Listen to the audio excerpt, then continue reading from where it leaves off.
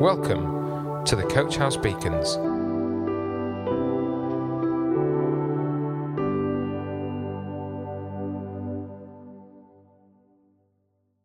Hello everybody, I'm Steve and I'd like to welcome you all to today's Coach House Beacon. Over the last year, some of us have had the great pleasure of bringing you inspiring and encouraging messages. Some of these have been very personal, some have been amusing, some have drawn on topics of the day or events in our own lives. One thing that's been constant throughout all of them has been that they have all been hugely beneficial in helping to keep us spiritually refreshed at this difficult time. One of the difficulties for those preparing these messages is that no sooner have you recorded one message and you have to start thinking about the next one. And sometimes this is not as easy as it sounds. This week in particular, I couldn't think of anything I wanted to share. So, as the deadline approached, I had to just look around me for something to inspire me. Well, I had a day at home, and although I had work to do, I had agreed that it would be my turn to make dinner. The day before, we had a turkey thigh, which I had slow cooked for 8 hours, so we had a big bowl of stock to use, and it made perfect sense to make soup. I'll leave it to you to guess what was added to the soup, but I can assure you, the result was well worth the effort. So, all this is very interesting, but what about the Bible story? Well, it won't come as too much of a surprise to know that it involves soup.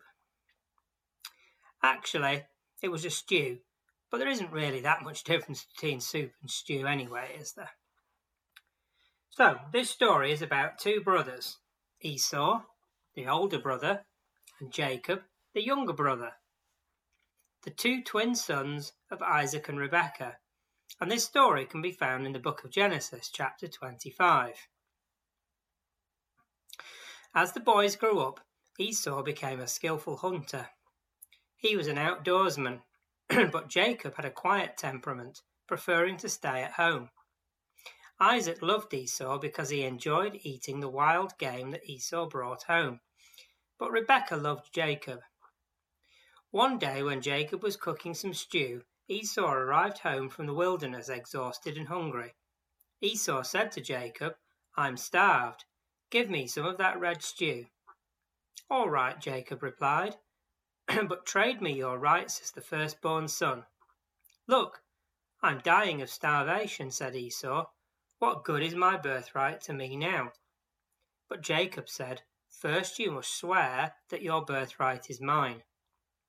So Esau swore an oath, thereby selling all his rights as the firstborn to his brother Jacob. Then Jacob gave Esau some bread and lentil stew. Esau ate the meal and got up and left. He showed contempt for his rights as the firstborn. So, on the face of it, we can see two brothers, two very different people. I imagine that even before this event, the brothers would have been competitive. Perhaps Esau regularly got one over on his brother.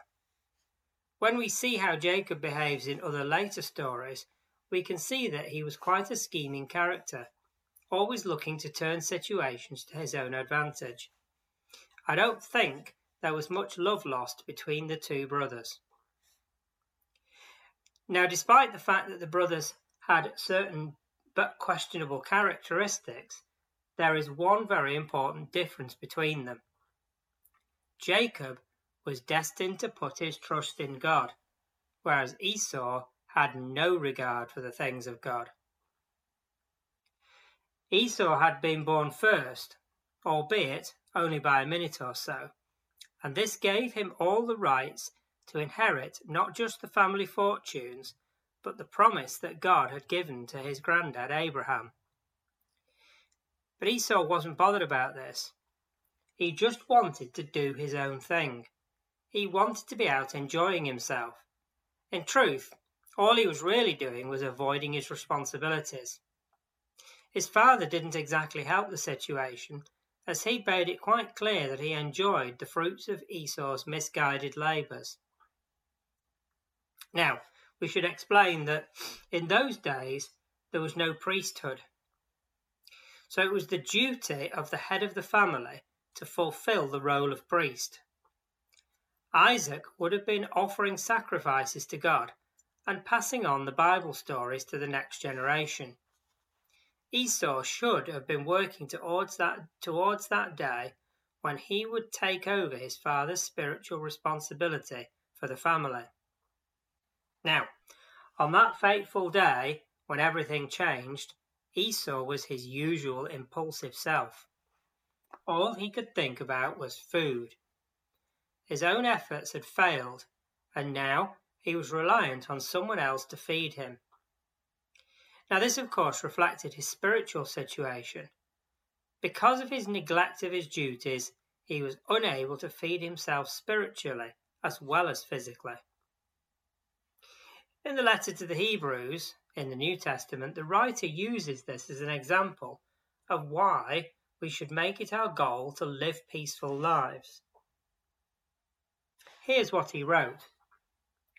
Work at living in peace with everyone, and work at living a holy life, for those who are not holy will not see the Lord. Look after each other so that none of you fails to receive the grace of God. Watch out that no poisonous root of bitterness grows up to trouble you, corrupting many. Make sure that no one is immoral or godless, like Esau, who traded his birthright for a single meal. You know that afterwards, when he wanted his father's blessing, he was rejected. It was too late for repentance, even though he begged with bitter tears. Now, this rejection is not about people who don't know Jesus.